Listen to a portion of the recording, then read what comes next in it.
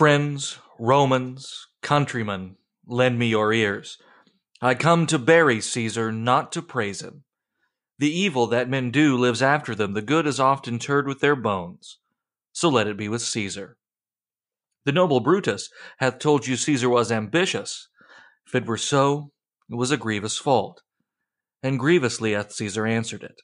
Here, under leave of Brutus and the rest, for Brutus is an honorable man, so are they all honorable men, come I to speak in Caesar's funeral. He was my friend, faithful and just to me. But Brutus says he was ambitious, and Brutus is an honorable man.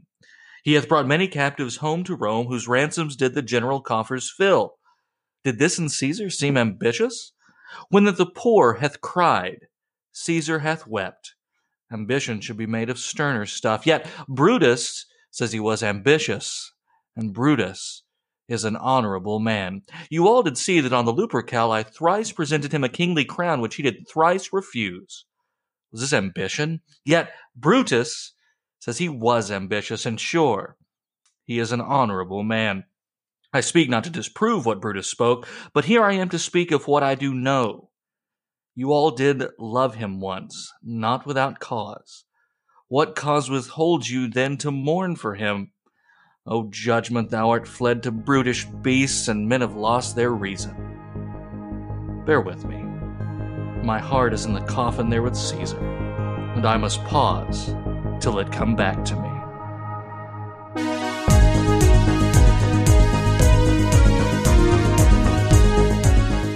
Welcome, everyone. You are listening to A Word Fitly Spoken. I'm Willie Grills here with Zelwyn Heidi to talk about cancel culture, reputations, and other important things. Zelwyn, how are you? Well, I decided to come back in from the woods from my long absence and rejoin the conversation, as it were. So I'm doing pretty well. Here we go. Thanks for bearing with us with our Shakespeare posting. I didn't act it out. You're all welcome. I just decided to kind of read it rather flatly. But let me tell you, I really wanted to just go full-on classical training for you. You got to dazzle them. You got to dazzle them sometimes, Zelwyn, with the humanities. Well, I did that speech a long time ago, and so I understand the need for dazzling. Yes. Right. You know, I did Shakespeare in college. I can admit that now. I think it's a safe place. Yeah, and so that's fine. Hey, what can I say? I'm just a proud white boy at the end of the day. That's not to be confused with the Proud Boys who have been canceled. I'm just going to have to cancel you for reading Shakespeare and mentioning the word white now, Willie. So that's true. Might as well shut it down, fam. Hey, if we get taken off the podcasting servers, we'll let the audience know how to find us. We will find a way if we have to duplicate and mail out tapes to you. We'll do it. That has a pretty wholesome feel to it, but yeah. It does. It really does.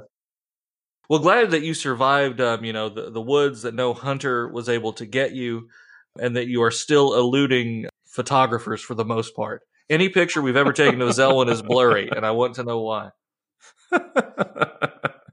The world may never know, Willie. The world may never know. Right. So how is the weather and how is the garden? The weather's actually been quite nice lately. I mean, it has been on the warm end of things, which for us fur-bearing mammals is, a little bit uncomfortable, but we've been getting a lot of rain lately, which we've been thanking God for. That is an answer to our prayers because we had been experiencing something of a drought, and now we've been getting quite a bit of rain, fairly frequently. So, praise God for his mercies, which come to us every day. And the garden, as a result, is starting to pick up. It was looking a little rough there for a while, but now I think it's starting to really take off and do something. So, well, I'll keep you posted. I mean, like I said, it had a rough start, so we'll see what it does. Yeah, weather's been very hot here. We got a little bit of rain, but it was a very brief shower, so hoping for some more. My garden's not looking so good, fam. It's fell prey to some industrial Roundup use on the corn fields surrounding us. So it looks a little bit bombed out and depleted right now. Sunflowers are doing okay, though. So I got that going for me. I'm a little embarrassed to show it, but that's okay. Because if I become prideful, the Lord or industrial agriculture humbles me. whichever, you know, he works through means is what I'm saying. But Exactly. getting some tomatoes on, but everything looks like it looks like a dystopian science fiction out there right now. It's like a garden in Fallout or something. So that's fine. Well, That's don't. Hopefully, you won't have any rad scorpions coming in later. But that's right. That's okay. I got plenty of stem packs and Nuka Cola tucked away in the vault. This is going to be a wild one. But Right. go on.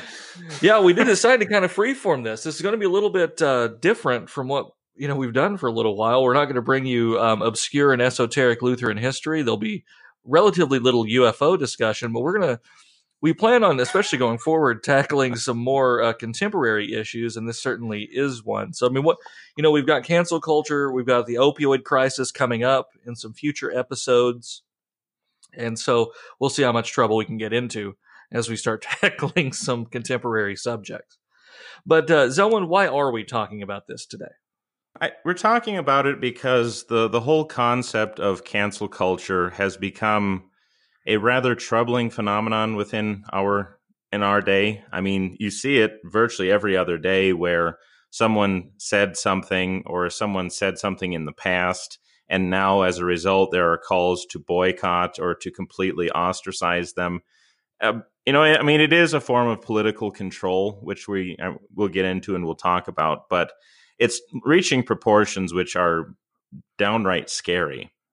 I mean, the way that people are using this to bludgeon others and to try to manipulate them into their own political outlook, right? Yes. It's coming from certain perspectives, and it seems to actually be relatively successful right now. How far will it get before people push back? We don't know. We're not a generation born fighting, unfortunately, and so we're not used to pushing back. Both as modern Americans, modern males, they just want to get their Funko Pops and do whatever and be left alone. I don't know what's caused all of this, and I'm not saying everything needs to be a fight, but there is a time when men have to dig in their heels and say, no, enough is enough. We need to contend for our liberties that we do, in theory, have in this country. And that's not the wrong thing to do. And of course, we would affirm the right of other people to have opinions as well. I mean, sometimes. I mean, I generally go between constitutionalist or just pure on theonomic government. It just really depends on where you catch me during the day. But for the most part, yeah, we believe that people should be able to believe in whatever they want, as long as it's not interfering and it's not causing violence and harm on people. Now, of course, speaking as members of the church and, of course, as office bearers in the church, we have to contend for certain things in a more bold way than the average person does. So we can't just simply sit back and say, hey, I'm okay, you're okay, you believe what you want. We do actually need to warn people of the folly of certain beliefs, of course. But just speaking in a very general, civil way, we could say, yeah, okay, people are entitled to their opinion and their beliefs. I think we can at least go that far. Yeah. Well, and I mean, and usually the way that this is presented, and probably where we need to come at it in this episode, is it's usually presented within, I guess, I don't know how you want to call it. Maybe I'll just be blunt and say leftist viewpoints. These kinds of talking points where they're trying to get you to adhere to certain ideas, especially regarding our current issues with gender, our current issues with. And if you are not in lockstep with these views, then you should have your livelihood taken away. Right. Or even your life in some extreme examples. That's what we're seeing. See, this old canard that, and I don't want to use conservative. I'm done with that word. The modern conservative has conserved nothing. We need to find a better word, because I don't believe that a lot of, they've let our rights be eroded. The conservative position for many today is the liberal position of 10 years ago. And that's not to demonize you out there who label yourselves conservatives. I'm not coming at you. I'm simply talking about where the movement and what that label has really stood for. That definition has shifted. So, but all that to say, if we're more traditionally minded, for example. So if a traditionally minded person, we'll use conservative in the broad sense for this too. They say, well, the conservatives are the ones who really want to censor people. Well, show me an example of that in recent history. Tipper Gore wanting to put a warning label on Prince albums in 1985. Is that what you're talking about? Because that's about all you got. Oh, some Christians didn't want Harry Potter in the library. Yeah, that lasted about 15 minutes. Yeah. But now you have the literal destruction of history. You have doxing of people, swatting of people. It's out of control, fam. Well, and it's funny you should mention Harry Potter with this because, I mean, J.K. Rowling actually is a great example of this in action because she has recently, of course, stated publicly her beliefs regarding transgenderism and how she feels that it's encroaching on what it means to be a woman. Whatever we might say about how she puts things or whatever she's trying to say, she is being demonized for it, and people are calling for canceling her, as they call it, to try to completely ostracize her and to basically remove themselves from her in an effort to try to get her to fall back into line. Now, right.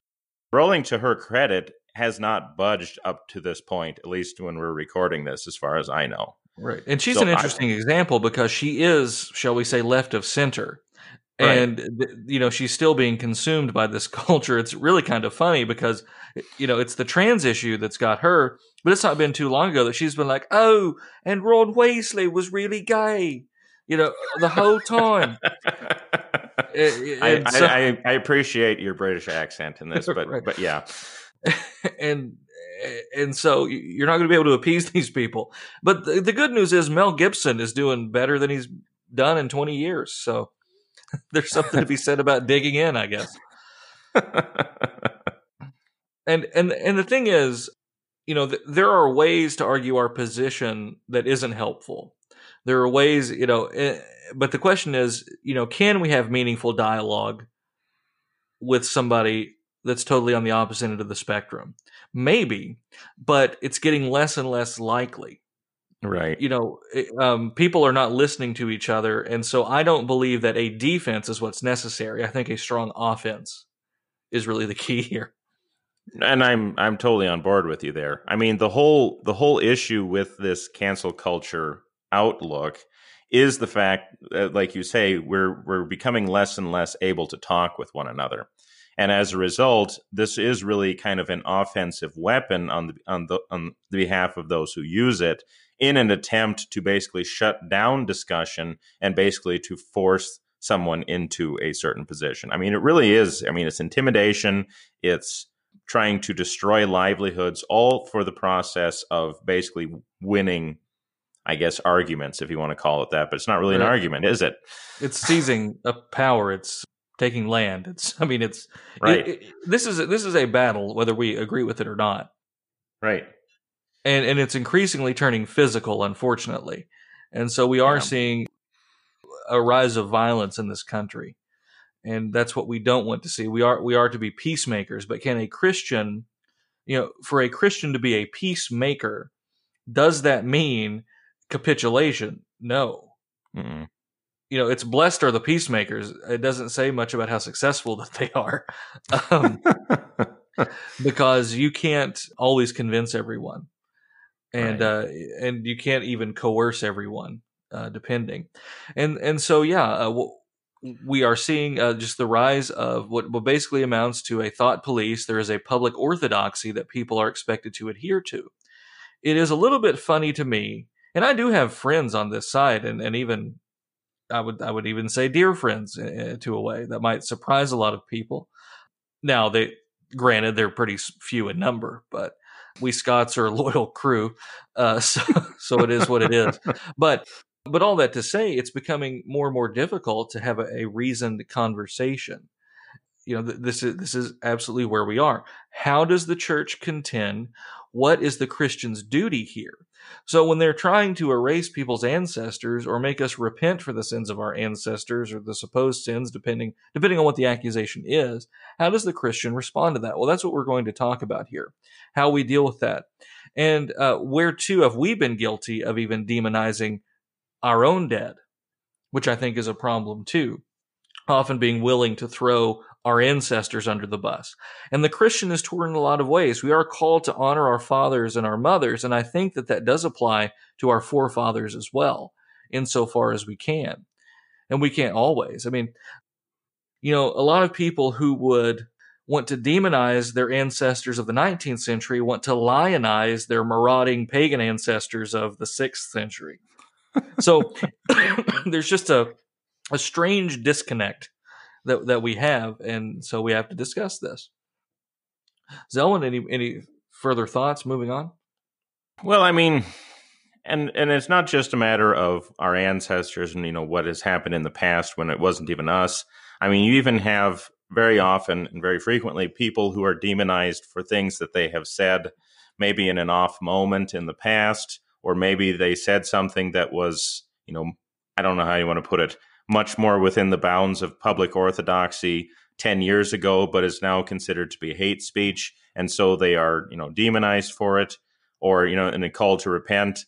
And the thing about this movement, too, is that it very often offers the other side no opportunity whatsoever to explain themselves, no opportunity whatsoever for seeking any kind of, real forgiveness in this. It really is a kind of crushing someone underfoot in the hopes of basically, getting them to completely capitulate. Right? Yes. And I think the key to this, or one of the keys anyway, is to get rid of these platitudes, and maybe I'll be bold enough later in the episode to talk about some of these. There are real differences between people. There are real differences between groups. And I think the left actually understands this better than conservatives want to. And these things shouldn't drive wedges between us. It should just affirm our humanity a bit, right? That in the eschaton, there will be those of every tribe, tongue, and nation. So we can't pretend as if human and cultural differences don't exist. I think step one is acknowledging that and then talking about it based upon that.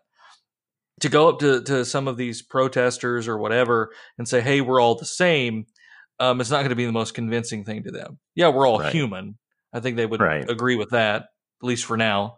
This episode may date horribly in 2 or 3 weeks. But, there are real differences, significant cultural differences, significant differences of perspective.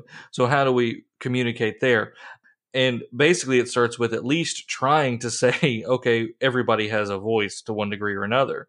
But from the Christian end, it is speaking truth to this power.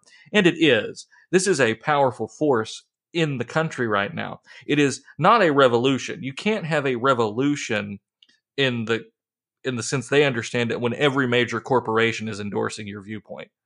Right. When the government is swiftly enforcing your viewpoint, that's not quite a revolution.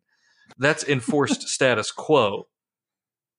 It is a revolution to a certain degree, but it's not the one they think. When when McDonald's is your basically your sponsor, you're part of the machine. I don't know what to tell you. You're pretty corporate. Yeah, I mean, there's really no two ways around it. And to be fair, I think we should in some future episodes actually address issues of Marxism and actually, social Marxism and that giant hydra that never seems to die. But at least for the purposes of this episode, yes, I think that what we are dealing with here is a enforcing of the current spirit of the age in a way that is somewhat unprecedented from how it was done before. It should not surprise us that people are easily swayed in one direction or the other, because I think they could be swayed in another direction if the media and other sources were on the other side. People are becoming increasingly pliable because of their consumption of media.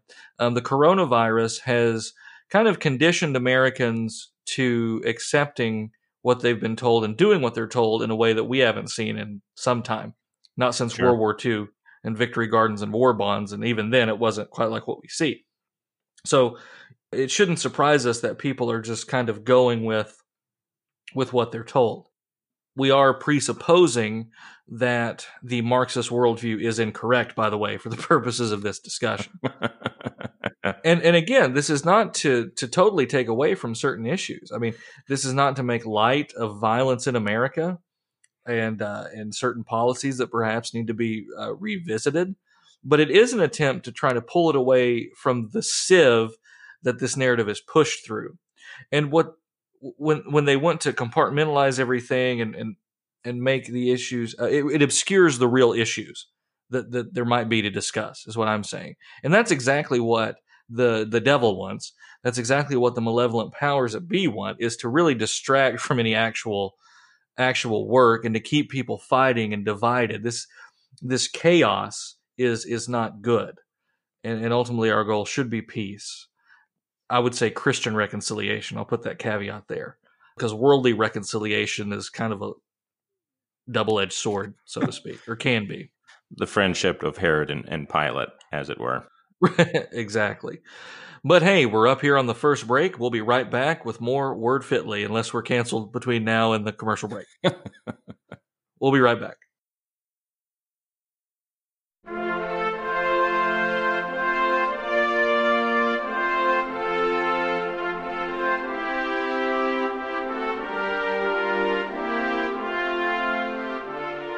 As for God, his way is perfect. The word of the Lord is tried. He is a shield to all them that trust in him. The book that sits on your shelf, the one gathering dust, Word Fitly Spoken, asks you to once again take up and read. Hear the words of the only wise God and be saved. We'll be right back.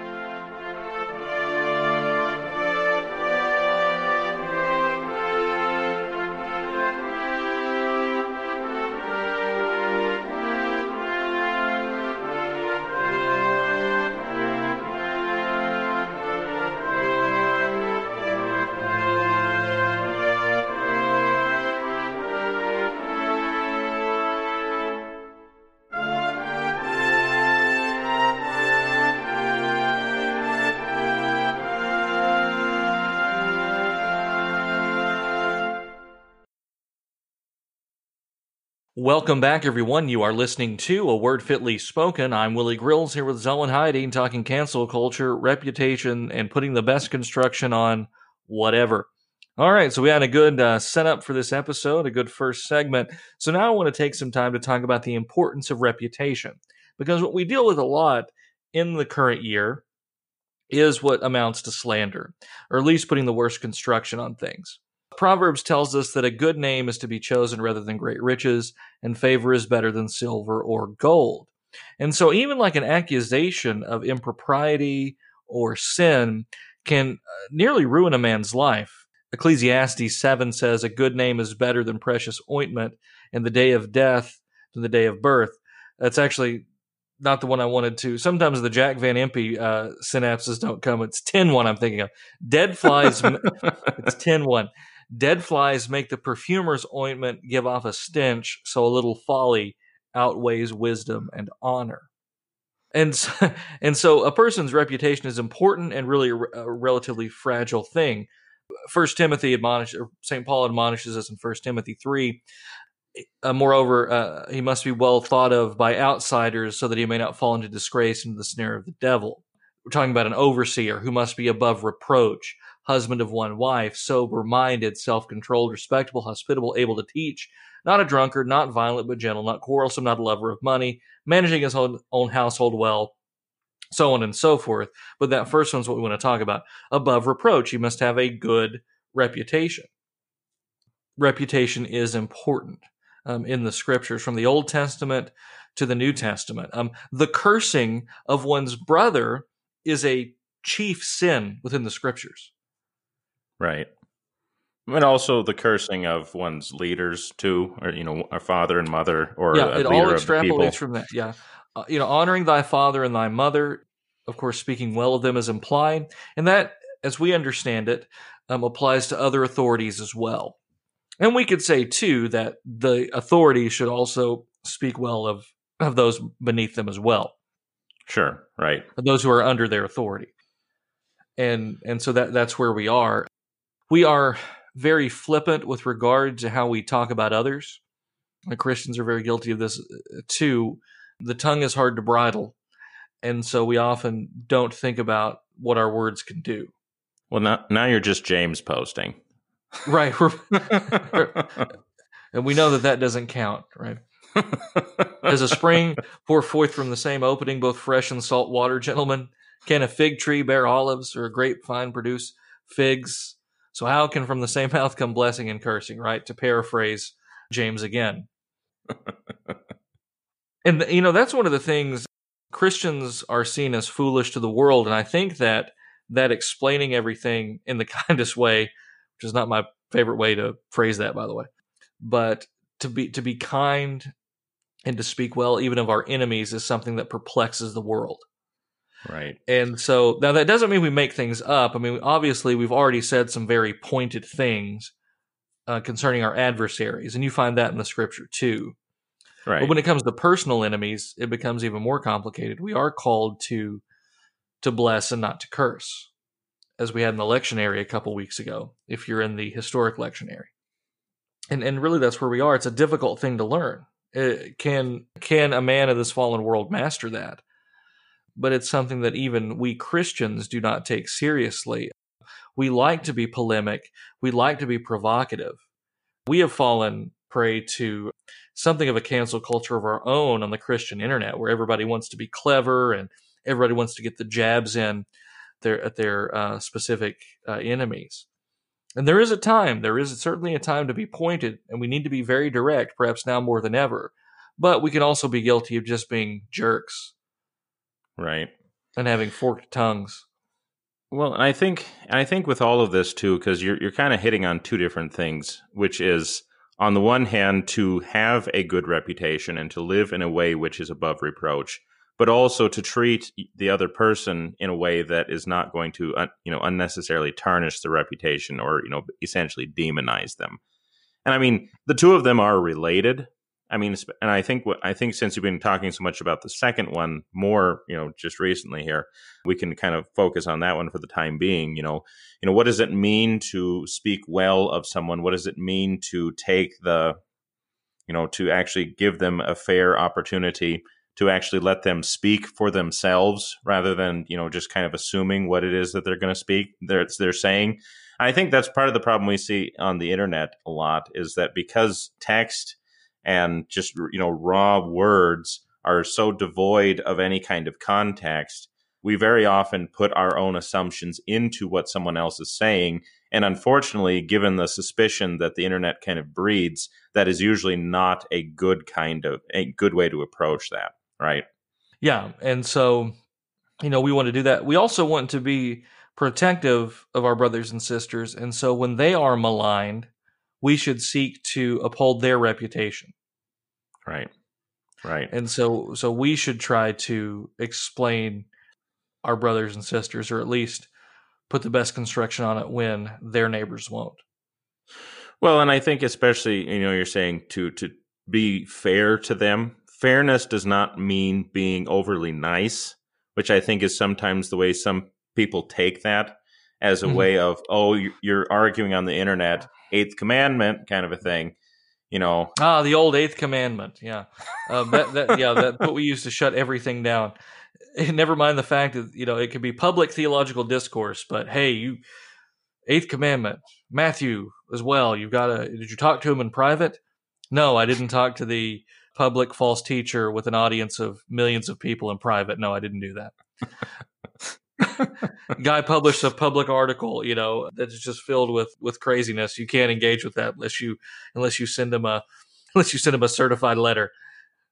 And I mean, it's just silly. A lot of this fake boldness that we see today is just schoolyard bullying and actually weak men who couldn't stand up in a real fight or a real debate. So it's easy to just poke away in the digital age. Yeah, and then it's funny. These guys will come out, swinging, and then someone will swing back, and then they're surprised that they were assaulted. I use that metaphorically. Speaking of internet discourse, and yeah, we see this all the time. Again, there is a place for. I want to be very clear. There is a place to be pointed. And that's actually kind of what we're talking about here. That part of the best construction and part of upholding your neighbor's reputation sometimes is a very bold defense of them, even publicly. And sometimes putting the best construction on something is to just call a thing what it is. This is Right. bad. I mean, you could also say this is good, too, depending on Right. what the situation is. But to say, no, this position is objectively bad, or this person actually is a rogue. I saw him rob a bank. What do I do? Well, maybe it was dark in there. Maybe it wasn't really a bank. Maybe I was confused. Maybe he's just poor. Maybe he can't buy groceries right now, and so that's why he's robbing. Did you not read Les Miserables? Even Jean Valjean served, however many years in prison and was better for it. But go on. Jean Valjean is evidence of a life of repentance. True. And Jean Valjean didn't make his living off his reputation as a bread thief and general scoundrel. Something he was trying to run away from the whole time. Right. You know what? We should just do an episode on that. We should just pivot and just start talking about this. It's interesting because Hugo does write the character of the bishop in Les Miserables as a way to shame what he saw as deficiencies in the Christians of his day. Well, actually, I was just going to mention, talking about Les Miserables is going to lead into talking about Hugo's basically lack of beliefs. And this could go a rabbit hole that could go on forever is what I'm saying. So. Right. But he, it's kind of fitting though. We do talk about him, an example of a non-believer who wants to push the church in his direction. And we have heard a lot about this too from people who don't believe trying to steer the church. And the church's reputation, by that I mean the Holy and Immaculate Bride of Christ, is slandered a lot today. Sure. And that's not a good place to find ourselves. And sometimes Christians want to agree with that too. Oh yes, the church is very wicked and very sinful. Can we be careful about how we talk about Christ's bride, please? Same team, guys. Same team. Exactly. One of those things is he has to present the bride as, holy and immaculate, kind of a big theme in the scriptures. Yeah. I mean, and with all this too, this is kind of pivoting back around to what you were saying about having a good reputation. There is a way in which we should carry ourselves so that there is not opportunity for such slander or even for such rightful condemnation, which I think is unfortunately something we see a lot of today too, where people are behaving in ways that actually deserve the censure of those around us. Yeah, and to try to live in a way where you're not, say, a drunkard, right, or just a scallywag, just kind of just out there, just being just debauched in public. I mean, he shouldn't be debauched in private either, but we're talking about reputation here, which is more of a public thing. I mean, I see pushback from some people. Oh, well, that doesn't matter because, I don't know, pietism or something like that you're somehow a legalist if that matters. But yet there is kind of a virtue signaling, like the men who want to appear like the world in every aspect, from the way they dress to the way they talk and the way they act and the way they live their lives. That's actually them trying to have a reputation, a good reputation in the eyes of some people. They want to impress people with their reputation. Right. Even though it's in a negative way. I can think of an example from back home in the Appalachian Mountains. And I don't know that this is necessarily a good example, but it does remind me. So where I grew up, it was dry counties. And what we mean by that is alcohol sales of any kind were illegal. No package sales, no alcohol in restaurants. That actually didn't change until years after I moved out. I mean, only in recent years have the towns in the county gone to legalized alcohol sales. So the Volstead Act finally repealed. The county's still officially dry. And I could tell you, like stories about bootleggers and how people would bring in stuff, but neither here nor there. Obviously, the churches, very Methodist influence, a lot of Methodist, Wesleyan, Holiness churches in that part of Kentucky, very anti-alcohol. And there's a local soft drink made in Winchester, Kentucky called Ale 8. It's a ginger soda. So master race, great soda, ginger ale for life here. And so, but it comes in glass green bottles. You can get cans now too, but it glass green bottles. So it looked like beer bottles. So a lot of the church people wouldn't be caught drinking an Ale 8 in their car lest someone think they were drinking a beer.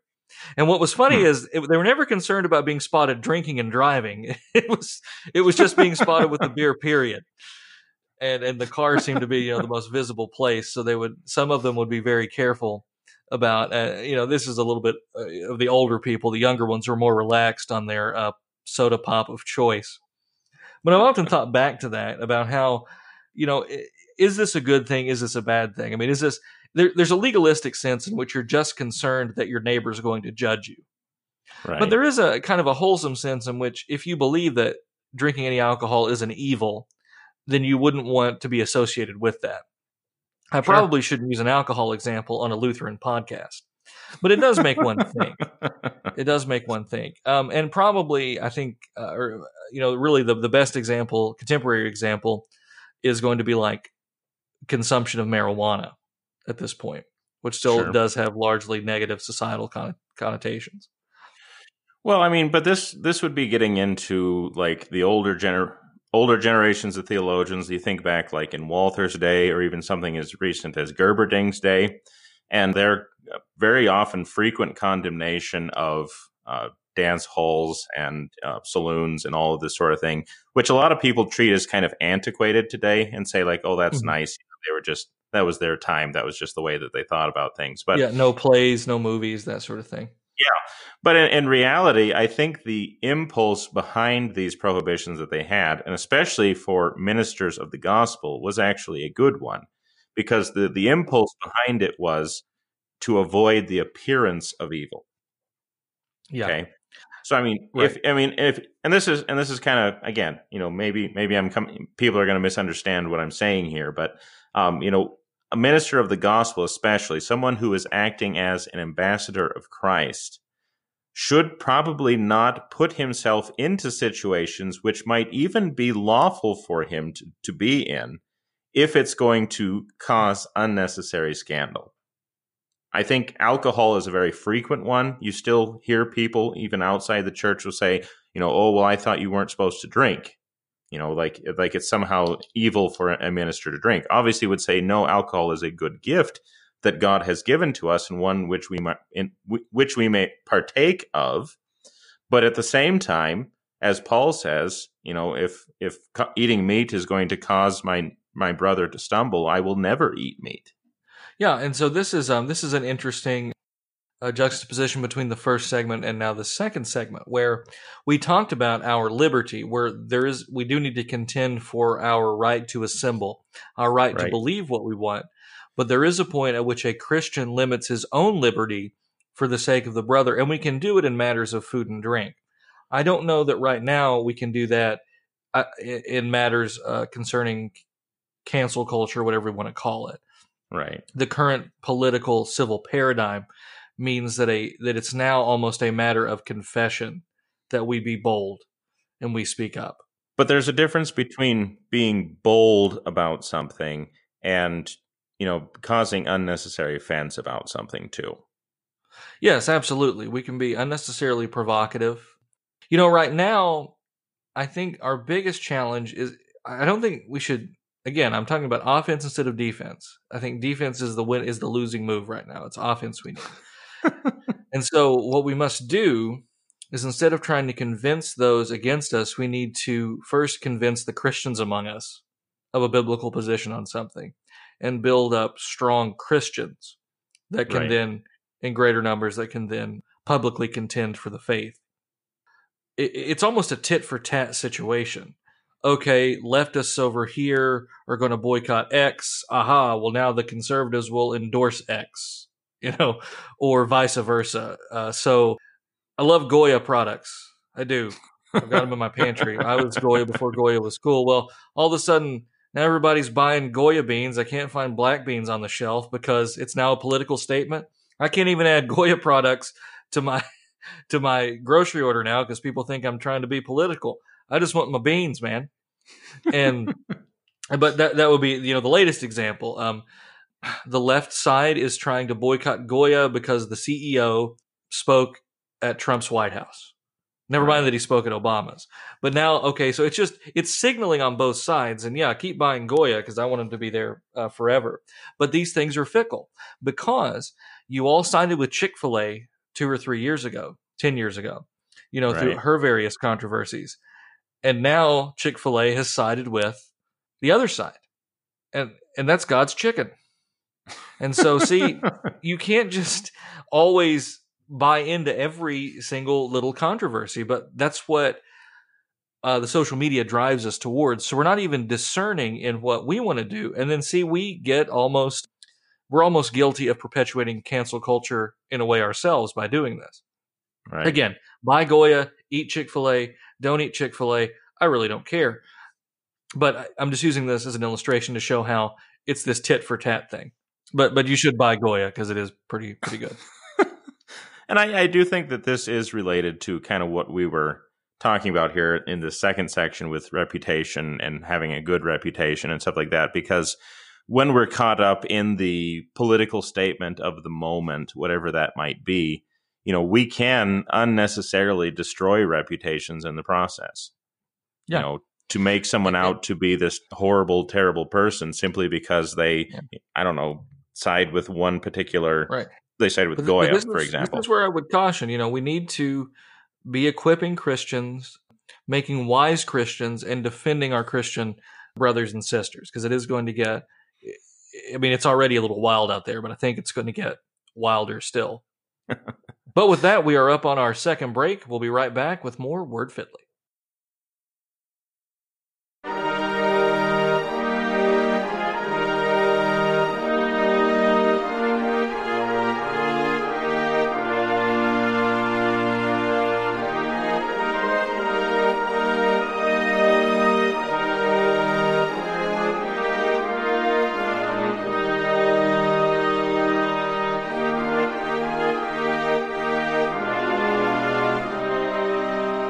The word of the Lord says, "Get wisdom, get understanding, forget it not, neither decline from the words of my mouth." You can check out all of the Word Fitly Spoken podcasts on Podbean, iTunes, or your favorite podcast app. We'll be right back.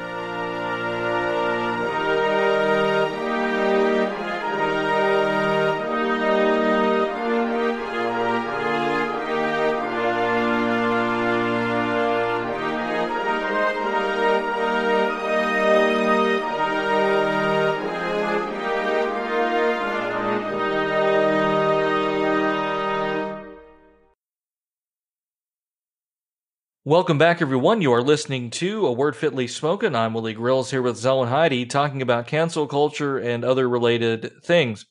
Thank you all for going into the weeds with us, because we're kind of all over the place here, because there's just so much to talk about. So many strings we have to tie together here between the cancel culture, speaking well of one another, protecting a man's reputation. How does it all tie together? And now we really come, though, to the thrust of this, where you're looking at social media, or maybe you're a little older, maybe you're just watching television, or however you consume your media. And many of you may be saying, okay, how do I even know? One talking head says this, one says another. The answer is really whatever Tucker Carlson says you should listen to. But beyond that, what do we, where do we stand? How does a Christian discern? And this brings us to the words of our Lord, which were, judge not. And then he put a period, and then that was it. That's all he said. The end of the gospel, period. The end of the gospel, because everybody knows that verse. But of course, that's not the case. He continues on. He tells us not to be hypocrites, and we are called to judge with righteous judgment. So we're called to discern. So how does a Christian discern what to do, what to say, what to think in these times of trial? Zellen? Well, honestly, the first place that we should begin with anything is to judge the spirits according to the Word, to actually go back to the Scriptures, to consider what the Scriptures have to say about any given subject, and to kind of delve deeply into it in order to find out the voice of the Holy Spirit on any given matter. Now, you have to understand that's not something that's going to be like, okay, I need to look up, Hezekiah chapter 7 or something like that, to make up a fictitious reference there.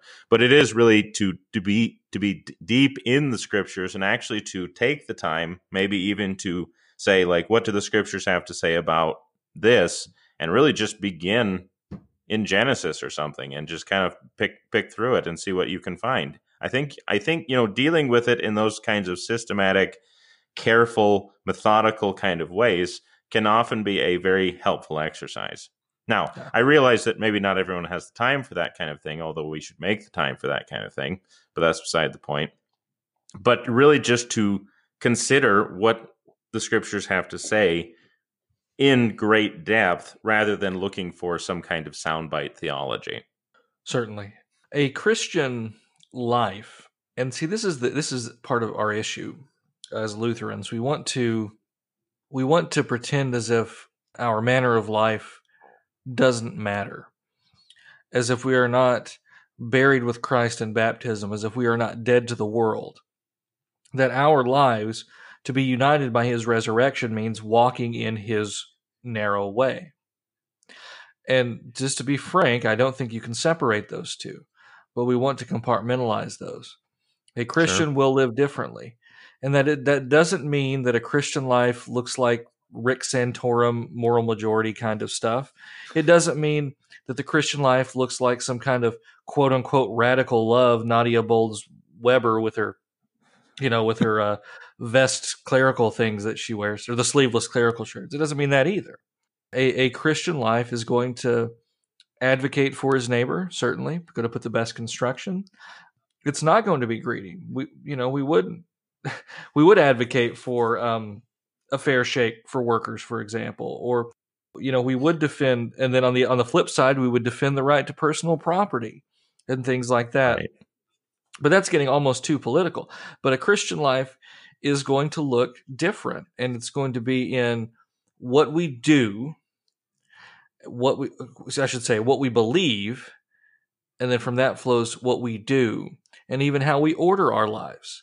And so it's going to be markedly different. And it's through the cultivation of those things, though, that we begin to see things more clearly. I do believe that the faith has to be lived out.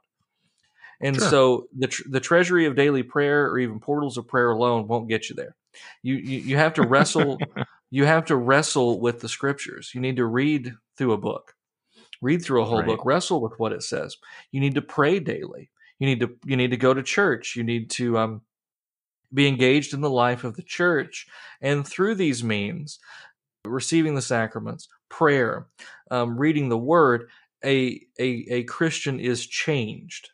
Whether you believe that or not, doesn't matter. It's true. And so in that change, we begin to see the world in a much different way. And that is something that your mind, your renewed mind will become sharper as you go. For many of us, it's too late to completely do this. But for many out there, they have young children. They're in a position where they can raise them this way. I think that is the future of insulating ourselves in a good way from the pressures of society. And one thing that I would say with that too is that when we are living out what it means to be a Christian, informed by the scriptures, shaped by what God is doing within us, as being part of the baptized church, very often that may mean living in a way contrary even to our own culture. I think very often what happens is that we kind of assume that being a Christian is more or less, for lack of a better way to put it, like more or less being American as Americans. And therefore we find a very real dissonance when we see that America is moving off of, what she used to be even 40 years ago. Yeah, I think that's actually a very good point that, America is not being Christian. Well, okay, what do you mean by Christian, right? That's kind of what you're getting at. So they've confused certain aspects of the culture with the faith. Yeah. Right. So there may very well be times where, let's say, even the culture is being very favorable towards the faith. Obviously that's not right now, but a Christian is still going to live in a way which is somewhat contrary to certain aspects of that culture. A Christian in that sense is in the world, but not of it. To quote the scriptures in this regard, we are always looking for our heavenly home, a better country, to quote Hebrews, and to find that better city, because the city of man in that sense is always going to be insufficient, imperfect in some way. And I do think in reality, a lot of what we're talking about is going to be an interior renewal. I Sure. don't think that necessarily going out into our own villages and doing things. I'm very mixed on. I see like people moving to other countries that are more friendly to the faith for now, and I have kind of mixed feelings on this. I certainly see the appeal Sure. of getting out and going somewhere where we can raise families and societies in Christian freedom, and yet the the United States of America also needs Christians, and there are Right. plenty of us here. We don't have to import missionaries. That's what we always hear. They're going to be sending missionaries to us. We have enough, but we have people who are scared. We need to embolden men to, we need to embolden witnesses to stand up. And I think the Holy Spirit will raise up witnesses if things get worse. So yeah, I don't know that leaving is the key. And I know we've kind of gone off track a little bit. It's just something I've been thinking about, but I certainly understand the appeal. But there is a need to stay and to fight and to contend. And we Right. might be continually marginalized. I suppose that's what's coming. But that's why we need all the things that we talked about: prayer, scriptures, means of grace, in order to withstand. Well, because remember, one of the key things about cancel culture in general is that it really is a move towards, getting you to conform to something, basically trying to push you in a direction in a very negative fashion to get you to fall into the status quo. To be a Christian in the midst of a hostile culture is not about engaging in our own form of cancel culture, like, oh, I'm going to, just boycott everything. But it really is just living differently so that men will see your good works and glorify God who is in heaven. I mean, you think about the early days of the church, for example, when they were living within a hostile culture. They didn't. I mean, yes, there were kings involved in the Christianization of the West, and there was a lot of political moves that kind of helped the church along. But it really was the example of Christians in those days that convinced many of the rank and file to become Christians themselves. And so I think if we're going to engage a culture which is trying to actively get us to conform, try to drive us by fear into their positions, especially when they're contrary to the scriptures, I think we have to resist that, but we also have to show them a better way, which is unfortunately something we haven't been doing much of. Right. I mean, because here, we are looking at a movement that is radically pro-abortion, Right. and that we can all agree upon, but it's also radically anti-family. They Right. want to see the breakdown of the nuclear family, which is very dangerous. That is the bedrock of society. I mean, it's part of creation. We Right. need that.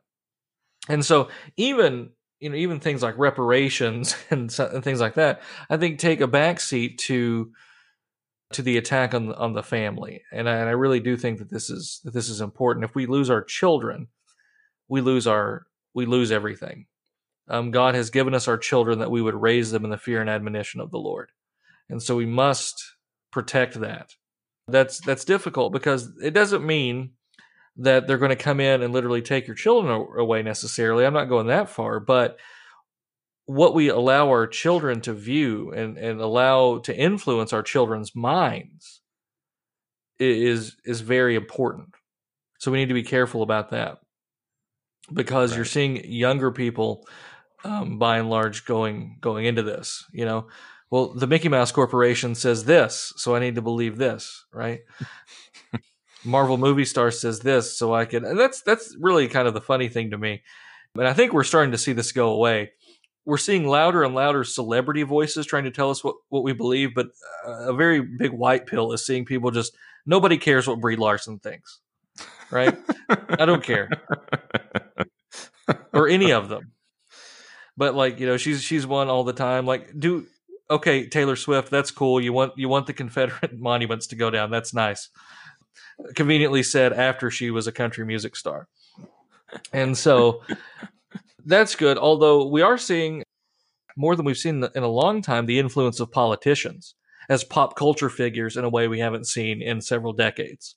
Sure. And so, people with true political influence now have a pop culture influence that is very powerful.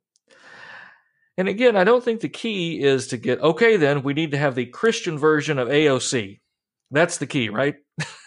We need to have kids are listening to the rap music. We need to do Christian rap. That'll get them. That'll get them in. No, that's not the key.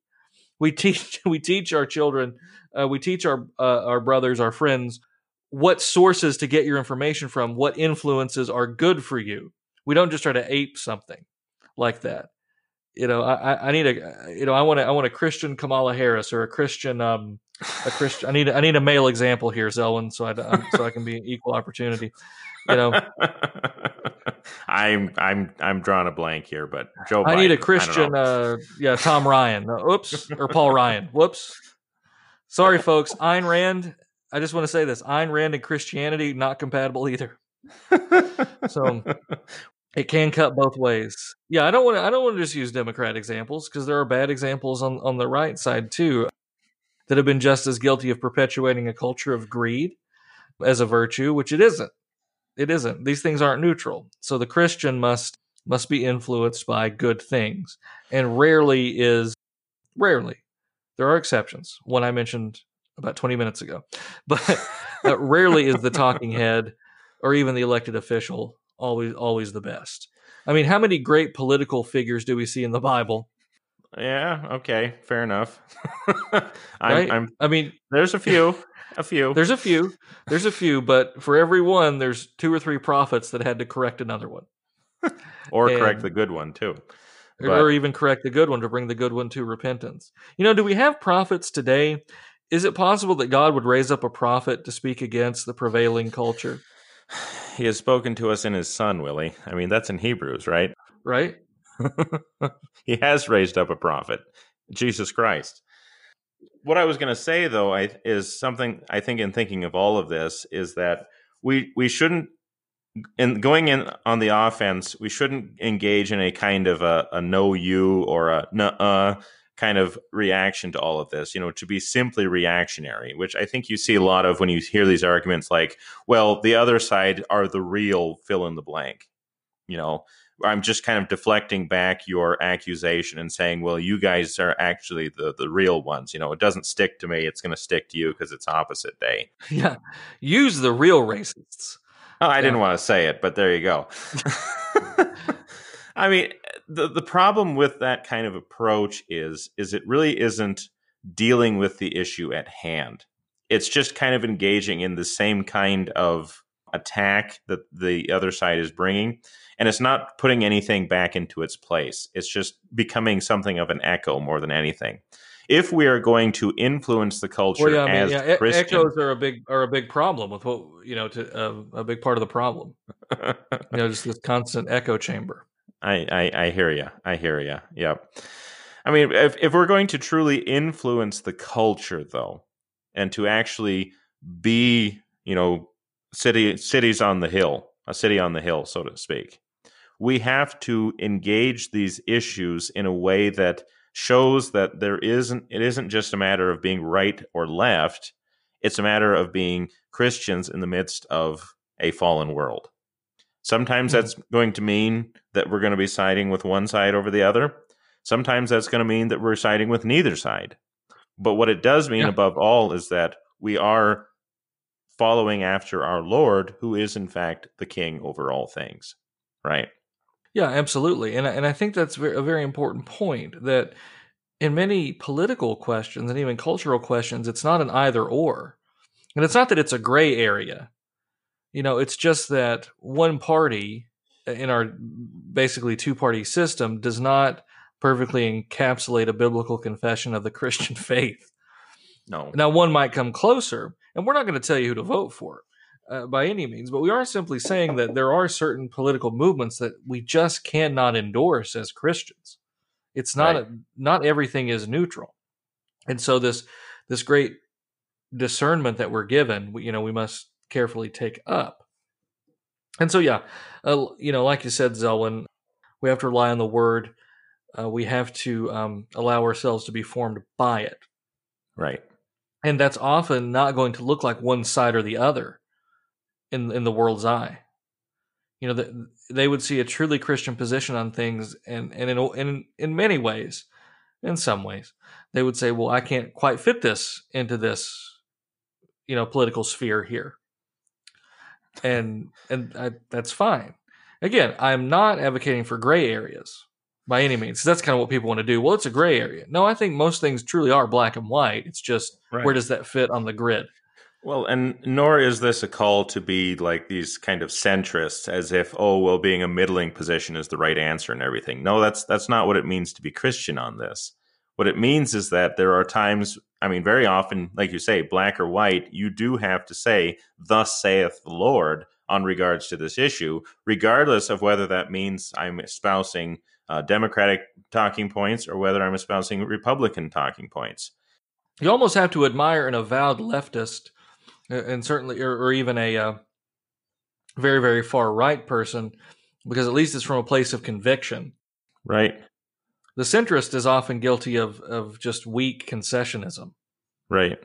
And that's almost a virtue signal itself. I'm neither. I'm both. I'm right in the middle. Okay, cool. So nothing's going to get done either way. That's great. Good to learn. Good to know. And I appreciate, and to be fair to the people who advocate for a centrist position, they are simply trying to mediate between two extremes. Sure. And really, that's what our politics kind of come down to, ideally, is a compromise between two extremes. Although I think we're seeing less and less of that anymore. But it is kind of, at the very least, hard to get fired up about a purely centrist guy. It's Kang versus Kodos, right? Who do you want to vote for here? But centrists are increasingly not winning. Right. You are seeing more and more people on the left and the right taking harder positions, respectively, and those are the ones that are winning in many cases.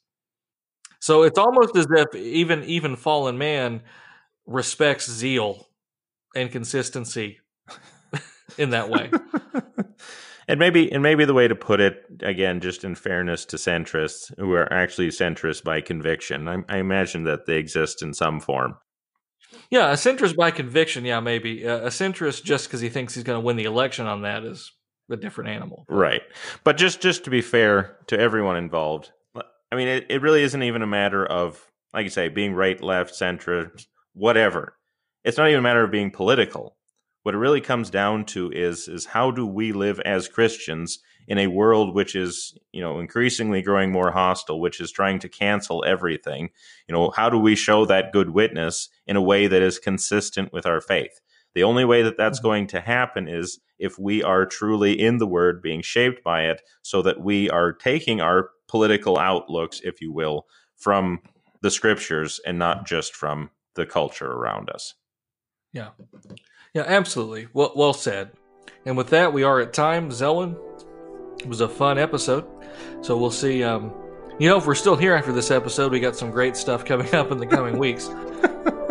But this has been A Word Fitly Spoken. If you like what you heard and want to know more, check us out, wordfitlyspoken.org, facebook.com/wordfitly, or Twitter @wordfitly. I'm Willie Grills here with Zelwyn Heidi. God love you, and God bless.